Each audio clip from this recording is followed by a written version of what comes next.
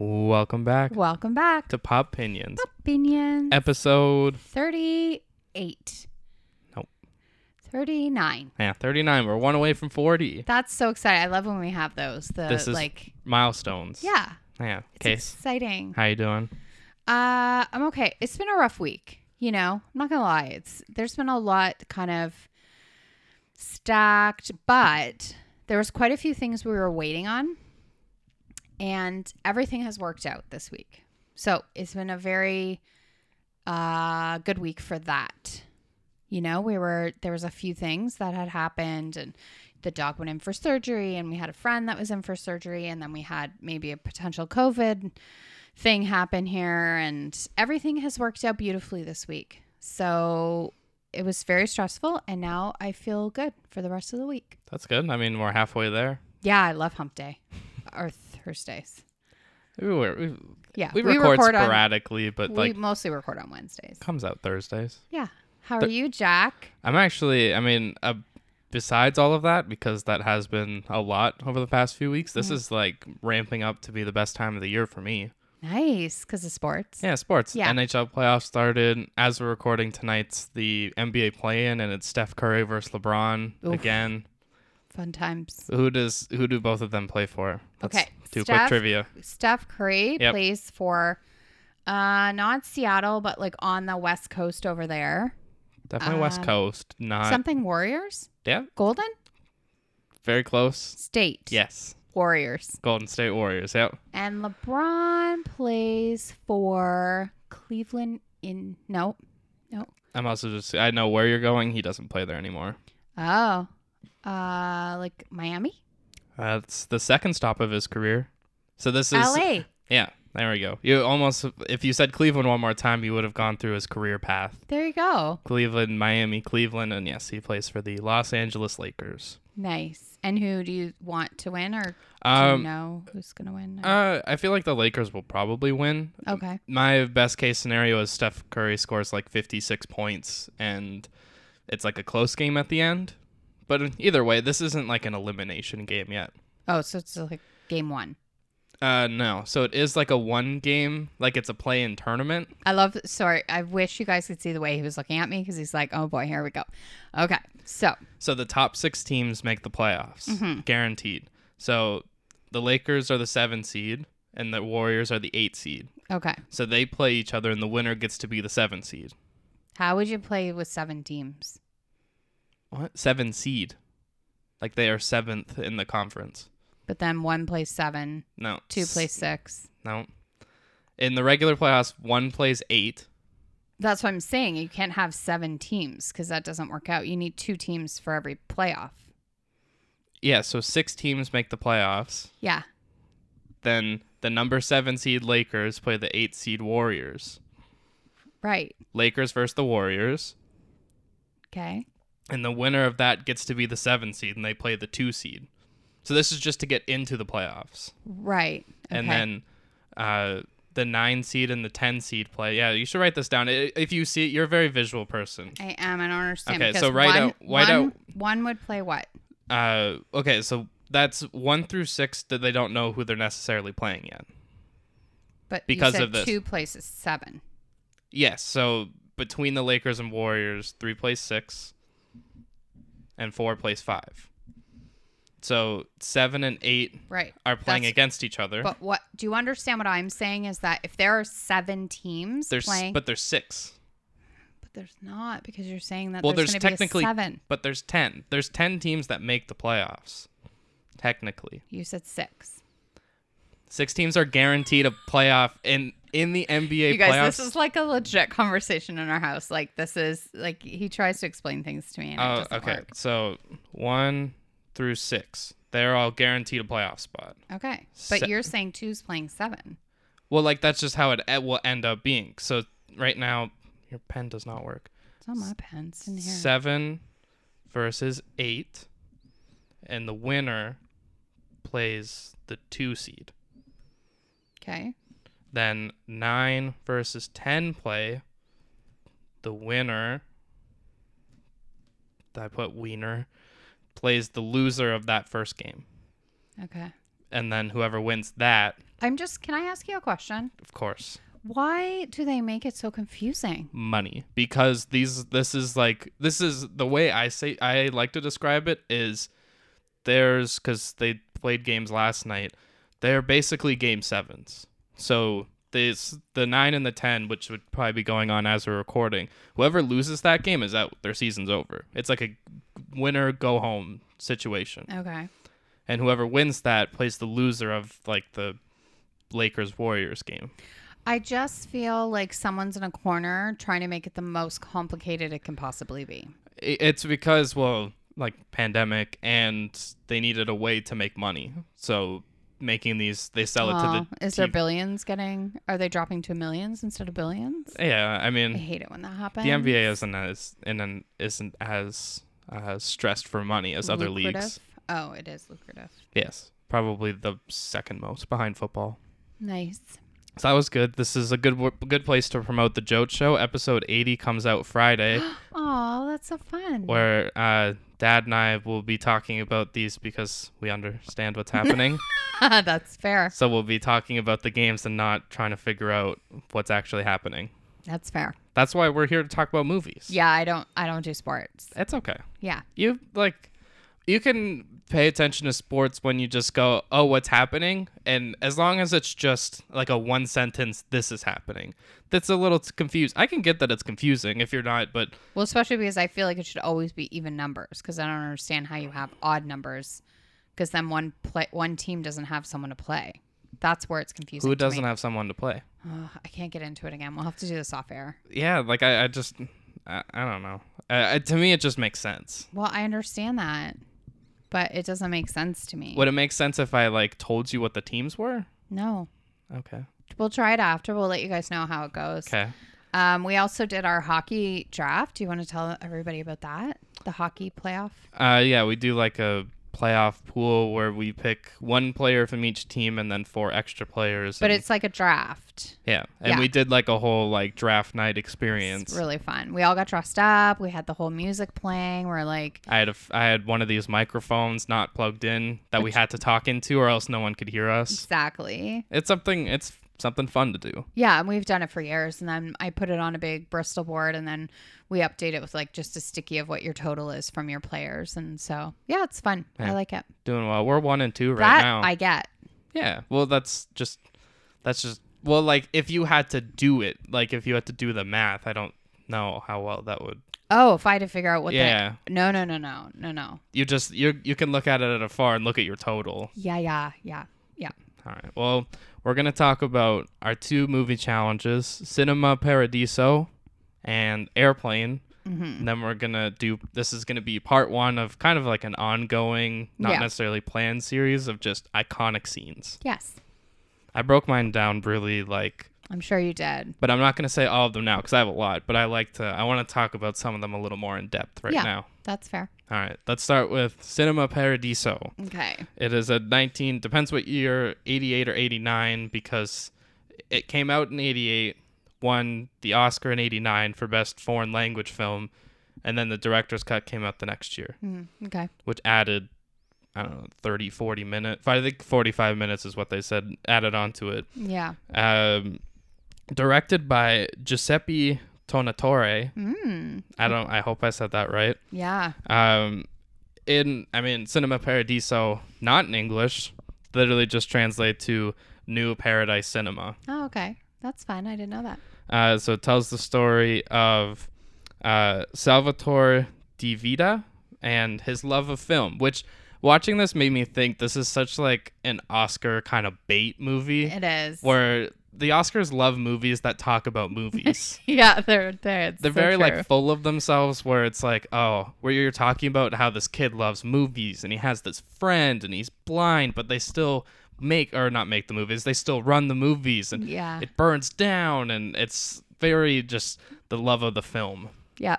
It was long. It was long. It was I wouldn't say it was a bad movie. It just wasn't maybe my cup of tea. It's not, I think when you go into a movie though, and it says 3 hours, for me, I'm already oh God, it's going to be Roma all over again or something. Yeah. I don't know. I get anxious about it. The only time it's worked as if it's like a fun, like Avengers. Like, I'm not going to say Endgame is some cinematic masterpiece. There's problems with it, but it's 3+ hours and you're there to have fun. This feels like more of like I don't want to say serious movie because it does have some fun parts, but it's definitely more of a film. Like, I would call Endgame a movie. I like that description. This would be a film. Yeah, for sure. So we see this little kid. What I like about it is they follow this like little for quite, it must be 60 years or something, right? So we see him as like a little kid, maybe, what would you say, 5? Yeah, pretty young, like 5, barely 6 talking. Okay, so he's that age. Then we see him kind of more in the teen years, and then we see him much older, like maybe 60s. We were guessing. We're not really sure. I have to say the little kid in it is so freaking cute, and he's so precocious, and he's so bad, but he's so bad that he's like so adorable. The one thing that you and I, like, we watched it together, which is always hard because we don't want to talk about it because we want to keep it authentic on here. But there was like this classroom scene where he's at school and the teacher had another kid up at the chalkboard and she called him a dimwit, first of all. And then she was like hitting him. And both you and I looked at each other like, oh my God, like I couldn't believe that this was allowed. He has a pretty, even in the 80s. He has a pretty clear like welt on his forehead. Yes. And, like, he gets the question wrong. And he's being a kid. He's being a jerk. It's like, what's 5 times 5? And he keeps getting it wrong. And the kid, like, our main kid, tries to help him. He's like, look, it's 25. And he's, like, pointing at a Christmas tree. Yeah. And he just goes, Christmas. And then she, like, not bends him over in that way. Like, she doesn't hit his butt. She, like, kind of just bends him over and just hits, like, the back of his head and his back. Yeah. And this movie is full of adults, first of all, threatening. Even, like, Alfredo, who is like the kid's best friend, is amazing in it. At the beginning, he says to the kid, like, I will split your head open. Right. Like, it's not like normal, like, oh, I'm going to hit you, or like, oh, if you're bad, I'm going to spank you. He's like, I'm going to split your head open. But it's also like not his parent. Yeah. Which his mom is like, wow. The beginning of the movie is talking about, because it starts off with him being old. Like, the very beginning is him as he's older. The mom's like, I haven't seen him for 30 years. And you're like, oh, that's terrible. Like, why would that happen? You're watching it like, am I supposed to feel bad for you, Mom? Yeah. You're like just hitting your kid. And obviously she has stuff going on. The dad is off at war, presumed dead. Yeah. And her resolution to everything is just, I'm going to chase you down this villa. And I'm just going to wail on you. Tee off. Yeah. Like, she was constantly hitting this kid. It's like, what is happening right now? And that was my main thing. Of just like, I can't feel sympathy for you if you're like, oh, I miss my son. Well, maybe you should have just been a little nicer. Yeah. Yeah. Or just not like let stuff go. Because you're right. He was, what did you say, precocious? I said precocious, yeah. Like, he's mischievous. He likes getting away with things, and he's always going and watching movies. He loves movies, and he wants to learn about it and stuff, right? And she's just like, no, it's always you in these movies. And it's like, I don't feel bad that he hasn't called you in 30 years. Like, he's not out stealing bread. He's going to the movie theater. Like, it was like, or the cinema. Like, what is the big deal? I loved the relationship between Salvador and Alfredo. It was so, like, once it evolved past when he was a little kid, and he ended up teaching him, and then at one point there's a fire and Alfredo can't get out, and so Salvador saves them, and that's how he ends up blind. And then they keep this beautiful friendship going. The scene that I found when he leaves in the train, and Salvador is leaving, and Alfredo basically says to him, like, I don't want you to come back. Like, I want you to forget about us. And he just he's releasing him. He's like, don't come back. Like, just go live your life. Do what you find. Like, it's much more eloquent than I am just saying, but it was a really nice scene. And he is kind of like screaming in his ear, like, don't look back. If you come back, I'm not letting you in my house. Yeah. Like, he knew he could be something special, so he knew if he was holding on to something back here or back there, that he wouldn't reach his full potential. Yeah, he wouldn't. I'm pretty sure he's a doctor. Yeah. Like, someone comes up to him and is like, oh, are you doctor? Yeah. Whatever. Which is so funny. I thought he was going to be something in film. Yeah. I guess maybe just film is just like a fun thing for him. Yeah. But it just seemed like, especially during his like formative years, that was his like passion. Yeah. Like even making. Yes. Yeah. That's all I really have for it. I don't know. Film Nerd Quarter has to be, which I didn't notice it until you said it, because it was very quick how they did it. Alfredo rubs Salvador's face, and he goes from being a little kid to being this, like, I guess you could say teenager, like high school age. Yeah. His relationship with Alfredo we talked about. He's willing to ditch everything because he's a hormonal teenager, because he sees the girl. Yeah. Which the girl relationship I thought was pretty good because it wasn't like the focus.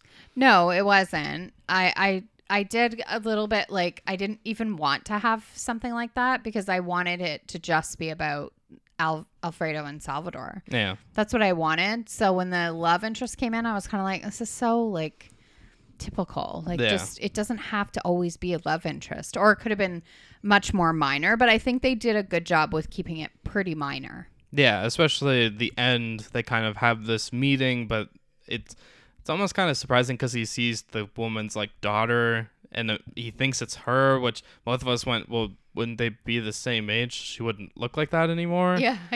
I also wanted to say, just imagine this movie being made now, because they lose each other for 40, 50 years or whatever. Yeah. This is made now. It'd be like, I can't believe I found you after 2 whole months. I saw your Instagram post and knew where you were. Yeah. It makes me find anybody. These movies are just, they make so much sense for the time, because, like, that wouldn't happen now. No, you can It'd find be anybody. very difficult to, like, lose someone for that long. Yeah, for sure. It also made me think, because Alfredo goes blind in this movie, it's one of my favorite conversations of, would you rather be blind or deaf? Yeah, I definitely, as much as I love music, I work with blind students. Like, that is my actual job, but I would not want to be blind because I love photography and I love movies and I love, I don't know. I mean, to not hear music would be really sad to me, but yeah, I would rather be deaf. I just feel like also if you're deaf, you can do more. Like, it's easier to do things than when you're blind. Yeah. I just think, like, driving, like, you couldn't drive if you're blind. Like, there's just so many things I really enjoy that I think I would, I've always wanted to learn sign language. Yeah. I want to just learn it now, even though I'm not blind. I just think it'd be cool, like, if... Well, blind students don't know sign language.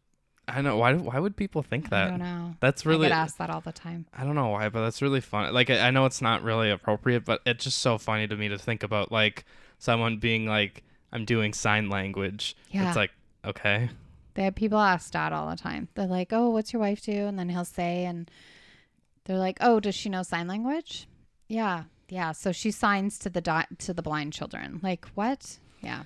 And I guess it's just some people, it's just if you can't hear and see, then there's just one solution. Right. It is a very simple answer. Yeah, for sure. So yeah, like, best foreign, like, language film winner for an Oscar. Sure. Made sense for when it was made. I don't know if I needed 45 extra minutes. I feel like I got everything I needed I could have gotten everything I needed in a shorter amount of time. Yeah.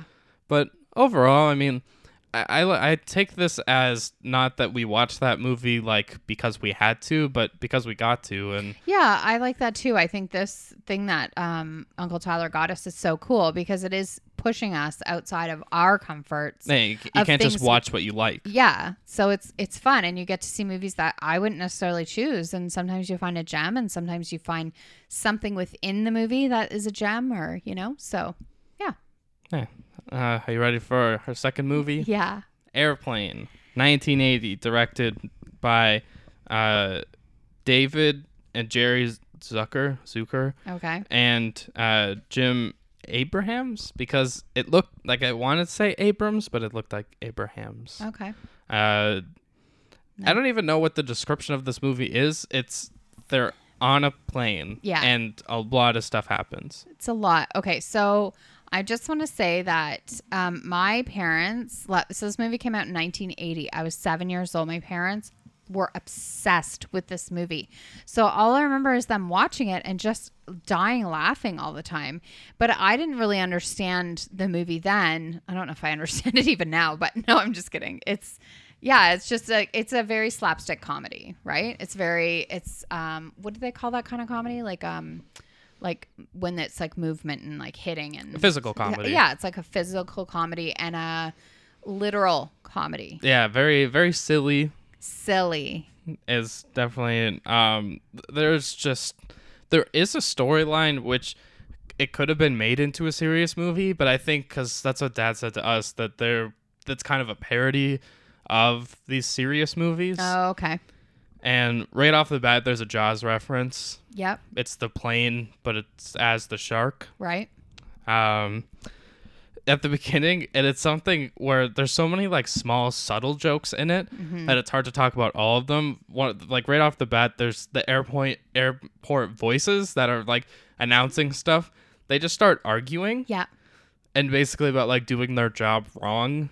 Yeah, and then he gets the pilot gets a call and they're like, pick up the red phone or whatever, and he picks up, I guess, the yellow phone, and he puts it to his ear and he goes, no, the red phone. Like that's the kind of comedy it is. It's like silly and what's it? Oh, pilot gets a call and it says, oh yeah, white phone, and then heart. I don't even know what I put. It says something about smoking or non-smoking plane. Yeah, it's so like our main character, first of all, taxi driver, picks up a client, gets out, but leaves the meter running. Yeah. And for the whole movie, the guy is just sitting sits in this because he's going after a girl who's a flight attendant. And yeah, so that's kind of the premise of it. And then they get on a plane and then, I don't know, they eat the fish, people get sick. Yeah, and then all the pilots get sick, which the pilots, I'll have a whole Kareem thing, but I like that he was in it. The captain's name was Captain Over. Yep. And then he said it was like Captain Over, Roger Rogers, and what's the Vector? Victor? Yeah. Like it's a lot of stuff like that. The smoking ticket thing is really funny because at that time it's a question: do you want smoking or non-smoking? Yeah. And he's like, I'll take smoking, and the ticket is actually smoking. Yeah. And I thought that was really clever just because I was like, oh, like, do you want the non-smoking area? Like, the smoking area. Yeah, yeah. It just kind of kept evolving to that where that one joke was really good and they just kind of kept doing that same kind of joke. Yeah, because they did the other one that I really liked when they asked, like, we have to get her to a hospital. And then the girl responds, what is it? And they say, it's a building for medicine where you go. Like, that's not what she was asking. Obviously, she's not asking what a hospital is. It's a few times where it's like, "What's this?" And it's like, "Well, it's this and this and this." And it's like, "No, that's not that's not how they were asking that question." Right.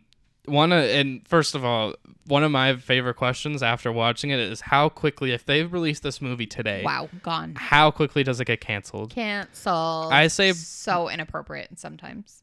By the time we get to the two black guys talking jive and then putting subtitles for white people. Yeah. It was so bad. 2021 canceled.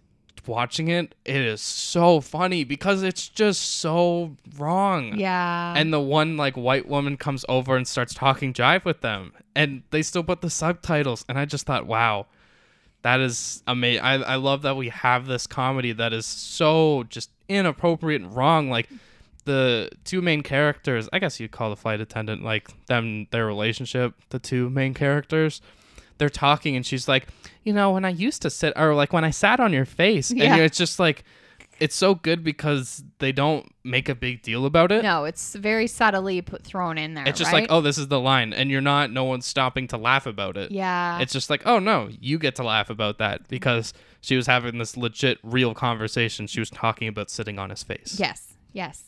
Or the shit's going to hit the fan. And literal shit hits the fan. Yeah. So it's that kind of.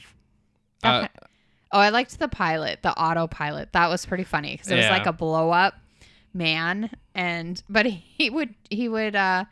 his expressions would change and stuff. Like he was just. And he was like legit, like flying like he was in control of the plane. Yeah. Yeah. A couple jokes that I didn't know were a part of this movie. There's a little girl, like a little boy that offers the little girl coffee, and he's like, "Oh, do you want cream?"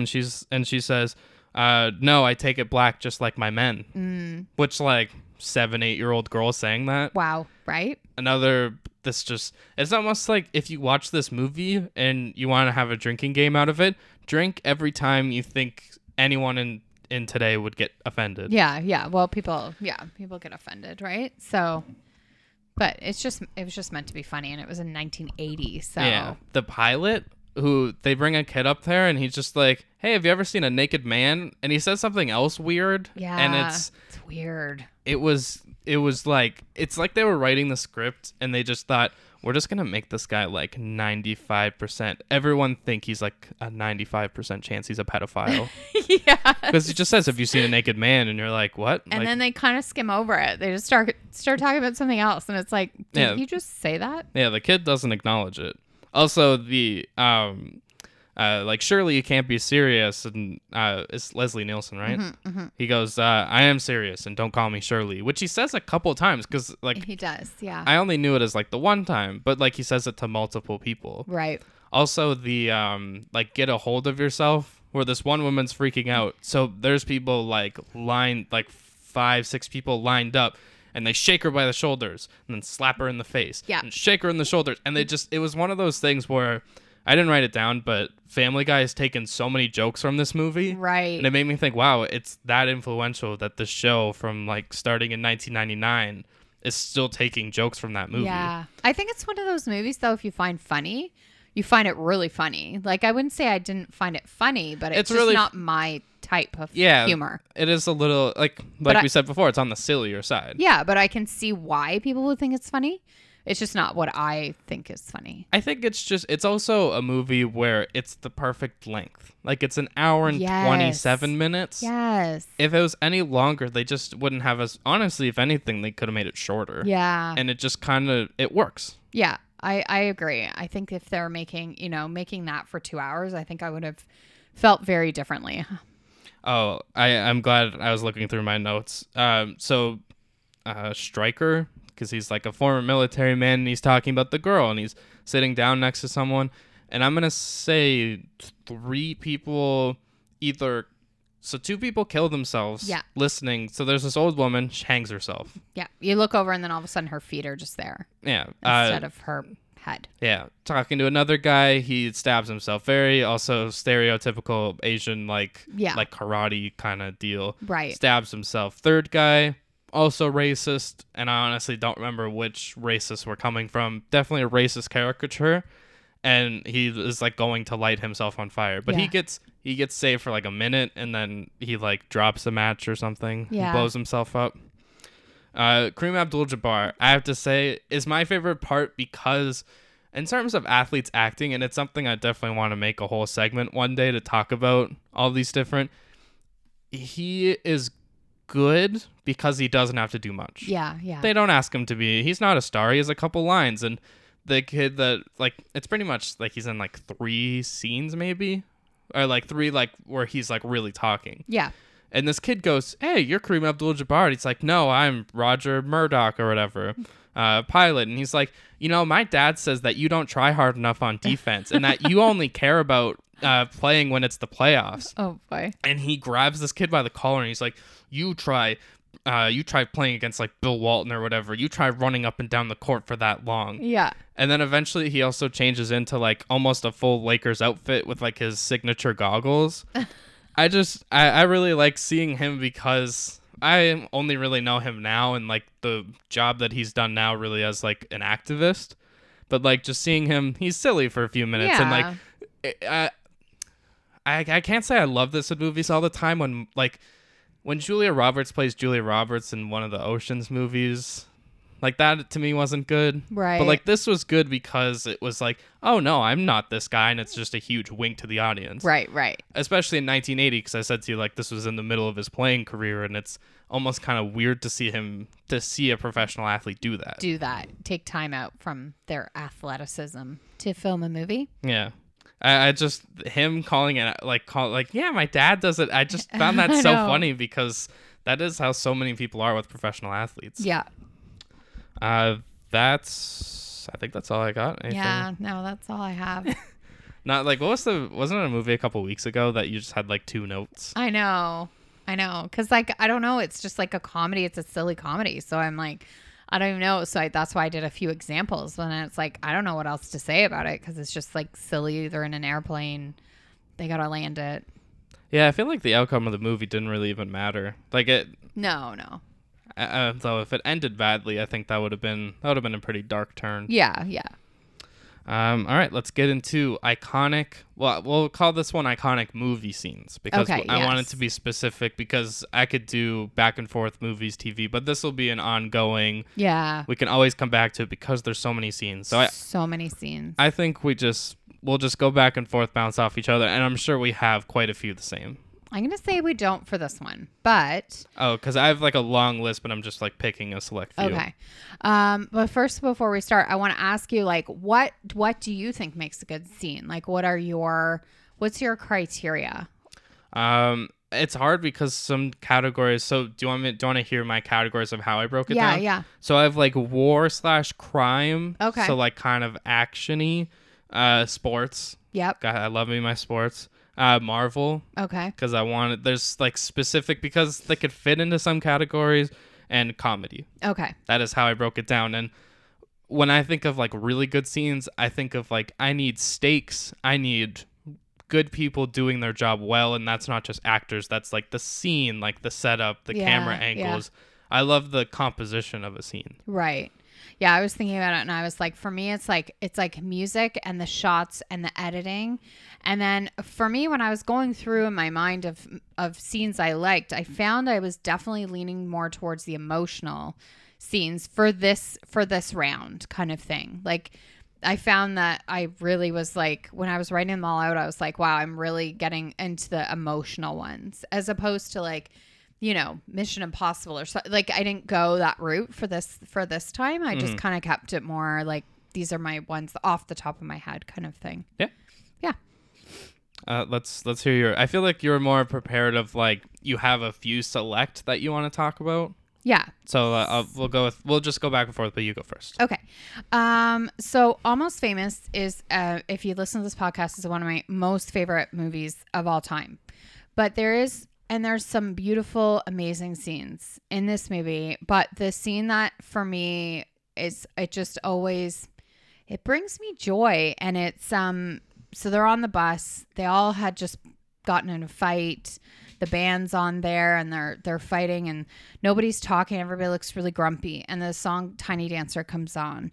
And one by one, they all start kind of singing along. And then by the end, they're all just like screaming at the top of their lungs, the song. And it kind of brings them all back together and they're all smiling again. And it just is one of those like scenes that it makes me happy and it gives me joy. And every time I hear the song Tiny Dancer, I think of that scene. So that would be my one of them. All right. I'm going to bring this all the way down. Okay. And I'm going to say it just, again, set piece, composition, all stuff like that. The number one scene I thought of when we said we were going to do this is 27 minutes of Saving Private Ryan, D-Day. My next one. So that's good. We could talk about it. It's just, this is the one where it's not like you see A-list stars everywhere. It is just like the raw, pure guts. And it's not necessarily exactly what war is like, but it's definitely not drawing a pretty picture of what it's like. Yeah. It is like in the trenches, you're watching your friends die, and it is really intensely shot. And it's kind of that scene where you almost feel like you hold your breath for the whole time because you can't believe that this is happening when like Tom Hanks is looking and he's in the boat and he's looking kind of on the beach and he's just like, you just have that, oh boy, this is what we're getting ourselves into. What is this? Yeah. And that's up there as one of my favorite movies. Not super rewatchable. No, I don't think so. But like even like Tom Hanks scene at the end's really good, but just that beginning of how they suck you in, and it's like eventually they build characters and you get to know them a little more. But in this moment of just kind of like faceless names and bodies, just the reality of what war could have been like, especially for a traumatic occasion like D-Day. Yeah. I think like there's war movies there's always a few. I don't have this on my list, but just because we were talking about it, I would say Dunkirk. There's a scene where they're actually in airplanes, and it is so visually appealing, the scene, and it is silent. There isn't one sound, and it's almost so eerie, but the sky is so beautiful, and you have all these planes. I don't know. It was for me, Dunkirk was one of those like, well, I find all war movies hard. I still watch them, but I do find them hard. But that scene, I remember being like, wow, because I'm usually about music or about like something, and this one was dead silent, which I thought was a really interesting way of choice. It's different. It's something, and it's Christopher Nolan, someone that we've seen a lot in our top 100, and like he's one of the best directors that you could just tell was not even necessarily rash decision. It was just, you know what? Let's make this different. Usually, especially a movie, because one of your favorite like sound movies is Hacksaw Ridge. Yeah. Because of the sound. But this was just, you know what? Take the sound out of it. The stakes can be just as high. You're still in a plane, and it's almost more stressful that you can't hear anything. It is. That's exactly how I felt. I was like, this is eerie. Like, I want to hear the plane. Like, I want to, like, but what a great choice. Like, I was pretty happy with that choice. So, yes. So that was your next one? So no, I said Saving Private Ryan was my next one, but Dunkirk was just kind of thrown in there. Yeah. So my turn then? Yeah. Okay. So I have kind of two together. I'm going to say them together. So I have Good Will Hunting is another one of my favorite movies. And there's a scene with Matt Damon and Robin Williams where they're sitting on a bench. And prior to the bench, Matt Damon had made a comment about this painting in his office. And it was it was about his wife or something. And so they're sitting on the bench and he's saying I know you're a genius. Like, I get it. But, and I know you could, if I asked you about the Sistine Chapel, like you would be able to rhyme off everything about it. But do you know what it smells like? And do you know what it feels to walk in it? And do you know, anyways, he takes him on this like journey of, yeah, you can read everything, but if you're not out there kind of exploring life, you know, like it's not worth it or whatever. Like, anyways, the scene is so beautifully shot and done. And even Matt Damon, he doesn't say a word, but his face and the way you can see he's taking it in. And normally he'd have smart aleck little comments, I found, and he was just quiet. Anyways, so that scene. And then another one, it's a bit like, the reason I put them together is because it's the montage like of, you know, what's being said. And that's Call Me By Your Name. And it's Professor Perlman is talking to Timothée Chalamet's character, and they're just sitting on a couch, and Timothée Chalamet had just gone through a breakup, and he, like, you have to watch it because I could never do it justice. It might have been, the movie was okay to me. Like, I thought it was good, but this scene to me made the entire movie for me so worth it. Like, it's just so beautifully set and shot, and the way he smokes his cigarette, and it's so natural. Like, you actually feel like you're watching a father and son have a conversation.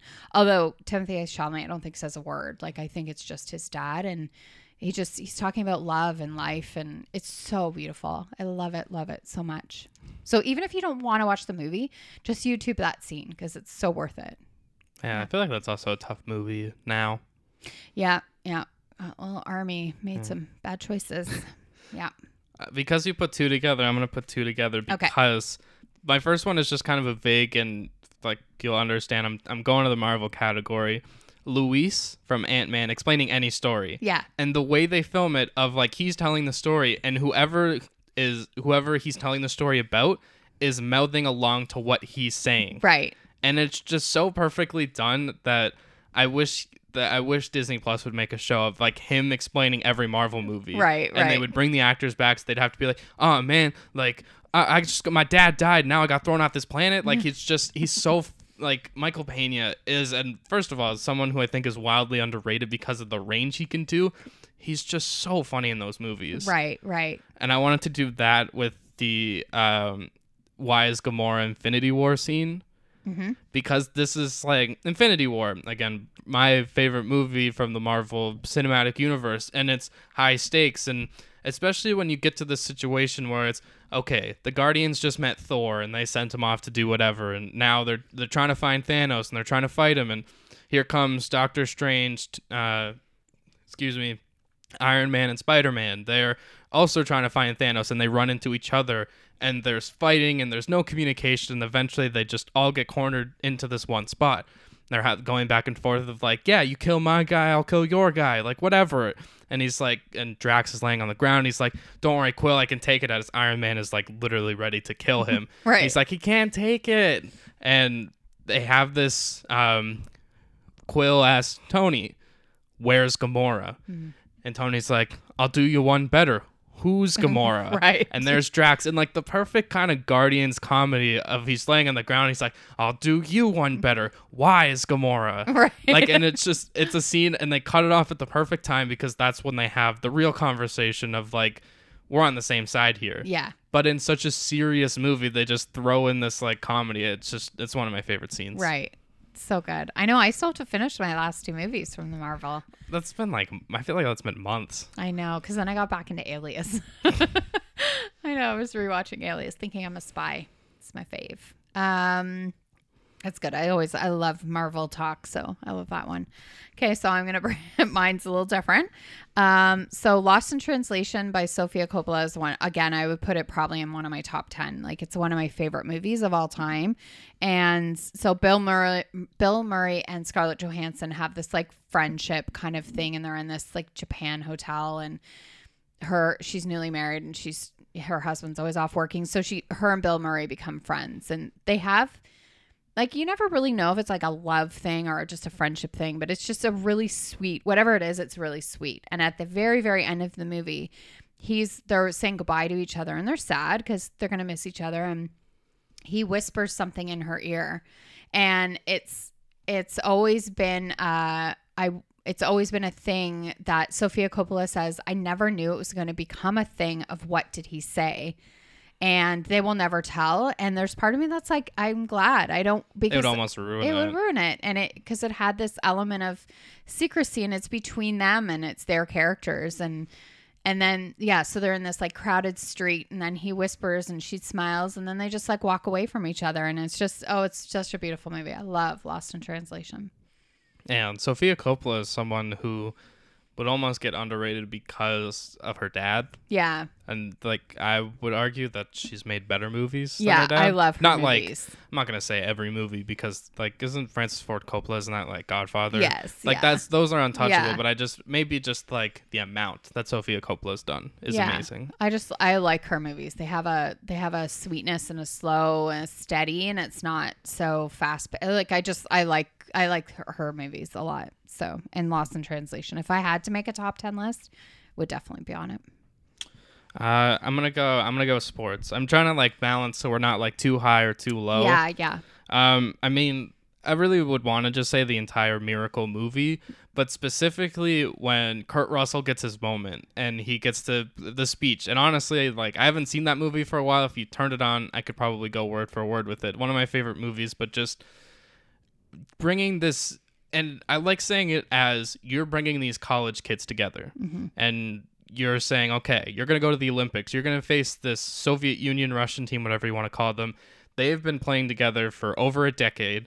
They're beating NHL teams, NHL All-Star teams, but this is your chance. And there's 2 scenes with that movie, and it's his speech, and it's when they don't play well in a game, so they have to start skating, and guys are like literally dry heaving, and it's how they decide Mike Ruzioni is the captain. But to me, that speech, and it's just like great teams great moments come from great opportunities. And he just goes on this speech, and my favorite part is like, if we play this game 10 times, they might win 9, but not tonight. Yeah. And that's his whole, it's just always not tonight. Yeah. And it's just such a motivational, like, it's one of my favorite sayings, but like, it just makes you want to run through a brick wall. Right. Like, you're so ready for them to go play. Yeah, you're just like pumped, right? He fires you right up. Yeah. And it's always something I would watch it like before I played hockey games. I would just listen to that speech, and I'm like, I don't care if this is a February and I'm playing house league hockey. Yeah. It doesn't matter. You give it all. It's such all the time, right? Great speech. Yeah. One of my favorite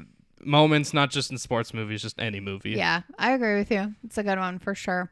Okay, so I put The Notebook, but it's not the one. Most people would say it's the one where they're kissing. I was gonna say that was I didn't say it about Good Will Hunting, but most people are always like the "it's not your fault" scene. That one is like, I don't want to say over the top because it's like an intense moment, but when you start talking about that scene, not that I forgot about it, but I'm like, that is kind of the better scene because it's more calm, and it's just, let's go on this journey instead of us basically doing therapy with each other to make you feel better. Yeah.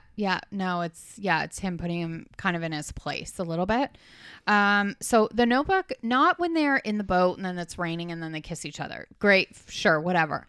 My favorite of The Notebook is almost at the end when they're fighting and she's like, I have to go back to my fiance, and he's just like, well, like, you know, what about us? And what do you want to do? She's like, well, like, we're already fighting. And he's like, yeah, that's what we do. We fight. And then we make up and, you know, like, and then he says to her, the part that I like is, you know, yeah, this is going to be hard and we're going to have to work at it every day, but I want to do that with you. And for me, that's way more romantic than somebody just, you know, like, it wasn't over for me and it still isn't over. And then they kiss each other. It's like, yeah, that's great and romantic, of course. But that is like Hollywoodized. That's something where if your love is that passionate, yeah, that's a realistic conversation. Yeah. And he's just like, yeah, we're gonna have to work at it. So I would say that I really liked that scene. All right, I'll bring it back down then, and I'll go with just the ending of Uncut Gems, of just the going back and forth. You're going between, I almost wanted to say Donnie because I was thinking of Grown Ups. You're going from Adam Sandler's character and the girl, and you're going back and forth, and you have this huge bet. And like any person, like if you just know about sports gambling, he bets on like the opening tip off, and is this person gonna score this many points? He puts together, that's called a parlay. Like he puts these all together, and it's just like a moment, and it's so suspenseful. And he has these guys sitting like in between his store and like leaving, and it's just such a like intense, and then like it's payoff, and it's good and it's bad, and it's just it's such a pendulum swing of emotions. Yeah, it's a ride for sure. It is fast-paced, stressful movie the entire way, but the ending is even amped up more, right?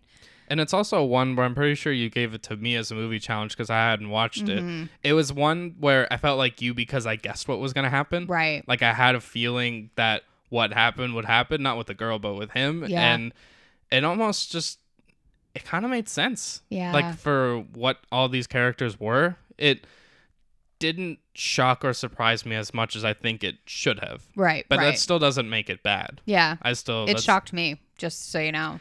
It didn't. I did not see it coming. So no, especially the way they do it is the most shock, but it's also a shock that also doesn't give you that much time to process. Right. No, we're on to the next thing for sure.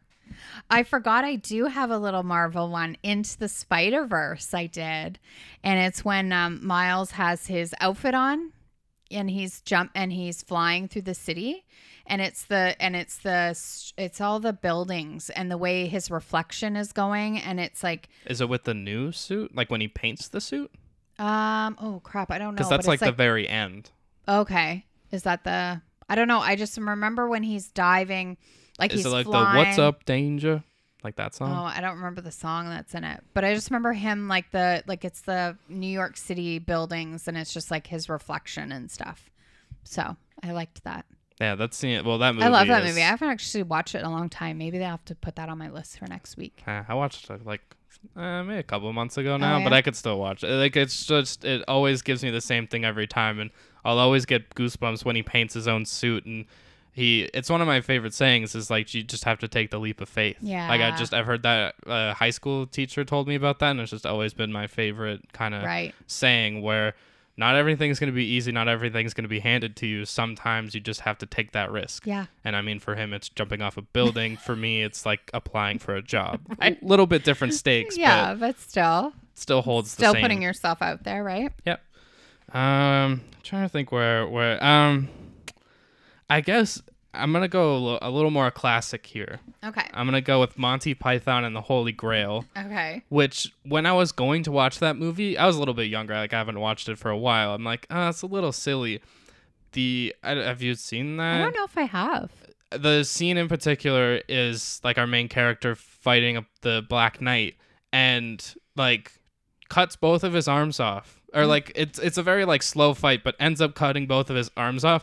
And the whole time, this guy is like, oh, what? I'm fine. Like, he cuts the one arm off and he's like, oh, it's just a flesh wound. And, like, cuts off both of his arms and he's just, like, kind of dancing around. He's like, what? You don't want to fight me? And he starts, like, kicking him. Oh, boy. And it does sound really silly, but for that movie, it just makes sense. And it's just so funny because this guy, like, literally loses his arms and he's still like, what? You're not going to fight me? Wow. Yeah. Yeah, that's a journey. Yeah. I put 7. What's in the box? Yeah. It's not just because of that scene though, or just that moment, but when they're driving up to the spot and it's all the power lines and it's like that yellowy tinge and it's like, I don't know, it's just a cool shot of like where they do it, because really they could have done that scene anywhere. They could have done it on the street. So I like that they chose that area. Like isolating, kind of. It's just the 3 of them. Yeah. And so Brad Pitt obviously wants to know what's in the box. What's in the fucking box? Yeah. Like, and freaking out. Morgan Freeman has seen what's in the box and doesn't want Brad Pitt to freak out. So he's trying to, it's a whole mess of things, which is 7 is like one of the best movies. I love 7. And the whole time, John Doe, I'll just call him so we don't know who it is antagonizing Brad Pitt the whole time. Like he's because in that movie, he's the hothead. Yeah. Yeah. And so he's just like freaking out. And this guy's just basically talking so calm and cool, but he's trying to get him wound up and he's doing a very good job. So yes, I did that one. All right. What do you think? Marvel or sports? Which one should we? How about sports? Okay. I'll do another option. Do you want to hear about a montage or like really breaking down characters? Oh my God, so hard. There's, to me, nothing better than a montage of like in sports movies where people are working out and they're sweating and they're like running. And I love a good sports movie montage. So hit me with some montage. And it's a good connection because this is Brad Pitt, Moneyball, and this team that he builds, and it doesn't make sense, but he's just following analytics. He joined up with Jonah Hill. And his team goes on a 21 game win streak. And it's his superstitions. He doesn't watch the game. And he goes to, I think it's their 20, whatever it would have been their like 20 or 21st game. And They could have won. And he goes to watch. But before that, as they're going through the win streak, and it's this team nobody believes in. Like, their superstar player is a washed-up player that the Yankees are literally paying for him not to be on their team. Right. It's a team nobody believes in. Chris Pratt plays Scott Hatterberg, a, like, longtime catcher, but his knees are bad, so he has to play first base. And there's a funny scene there where he's like, oh, you can play first base. It's easy. Like, right? Whoever was beside him, he's like, it's incredibly hard. Like, right. It has those funny moments, but the montage of just going through this win streak, and they do a good job of, like, either filming like the actors doing it, but then they also use some of the real footage of what actually happened. Oh, okay. Right. I love that movie's amazing in that montage of just this team no one believes in, and they lost their 3 best players because they got priced out. Yeah. And they still go on this 20+ game win streak because they just followed the numbers. Right. It's all about the numbers. Mm-hmm. Especially for baseball. Right. Yes. I didn't like it as much as you did. Moneyball. That's okay. Yeah. I also didn't know like about that team. Yeah. I just found it really complicated. Well, baseball. Yeah. Baseball's kind of complicated. Yeah. So I put Hidden Figures. Taraji P. Henson, so she works for NASA. Holy, what am I? NASA. She works for NASA, and she is like one of the only women, but she's like super, super smart. So they have her in there, but she's obviously black and a woman in a very white. I was gonna say that's like 3 strikes. Yeah. And whatever. When was that? Like the 60s? Yeah, I think so. Yeah, because I don't think the man had gone on the moon yet. So she comes in, and she had been raining. So she's running through the rain, and she comes into the office, and Kevin Costner, her boss, comes out, and he's like, where were you? Like, where do you go every 40 minutes a day? Like, whatever, yelling at her. And she's just like, well, I can't go to the bathroom here. Like, you people won't even drink my coffee if I touch the mug. And so it's a very socially like kind of what people of color had to deal with. And she's like, and there's no bathroom for me. So, and then Kevin Costner goes and he rips the sign down of, and tries to make it. He takes the sign off of the coffee that says like white or colored or whatever it says. He rips that off. And then he's just basically going around and being like, that's enough. Like, so I like the whole montage of that scene of just, it's somebody who he didn't even realize that someone was going through that. And so, yeah. So I said that one. All right. I'm going to bring it back to comedy. Okay. And we're going to go Superbad. Yes. And there's a lot of funny scenes, but to me, because I love Seth Rogen and Bill Hader are so good in that movie, but my favorite scene, and it's just kind of become more popular as time has gone on, is when Christopher Mintz-Plasse character gets the ID from Hawaii, and it's just McLovin, one name. Yes. And he's like, and because he needs to buy them alcohol, and Jonah Hill's character's like, why did you, what? Like they're just so mad and confused. And Michael Cera's so good because he's so like calm, and he's like, I don't know, man. Like, that's not really, like, that's not good. And Jonah Hill's just freaking out because he wants the girl and he needs the alcohol to do so. And McLovin, just because that's what you have to call him, he's just like, well, or like, why did you choose Muhammad? Or, damn it, I ruined the joke. McLovin. And he's like, oh, it's between that or Muhammad. He's like, why the fuck would it be between that or Muhammad? Right. And he's like, read a book, dipshit. It's like the most common name in the world. And it's just and it's such a like small part of the movie because it's pretty early on, but it's an iconic thing. Like so many people have like posters or flags of just like that ID that says McLovin from Hawaii. Right. So that's definitely one of my favorites. That's really funny. I love that movie. So I have a couple. I'm just going to kind of say them quickly, a few, because I want to end on a certain one. So Baby Driver, the editing and like the very first scene, or when they first do their first heist, there's like this scene that is like so incredible, the way he, puts it in gear. It's like all to the beat of a song. Yeah, so everything is so connected. Yeah, that is really good. I remember that standing out to me. In the movie The Impossible, which is about the real life tsunami that happened. It's like a true story about this family, and just the way they do the tsunami hitting and stuff is really, it's pretty incredible. And in Room with Brie Larson and Jacob Tremblay, they escape the room.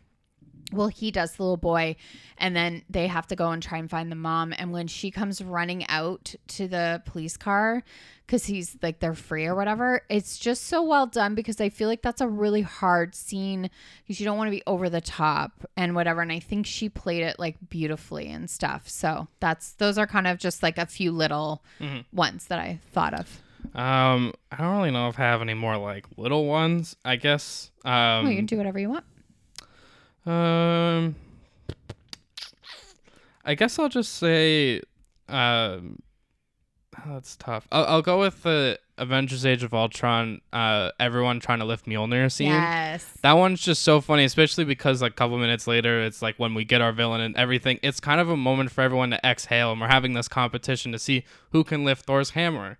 And the part that was like kind of weird in the moment, then once you get to the end, you're like, oh, this makes sense, as Captain America lifts it, and you could hear it and you could feel it move a budge.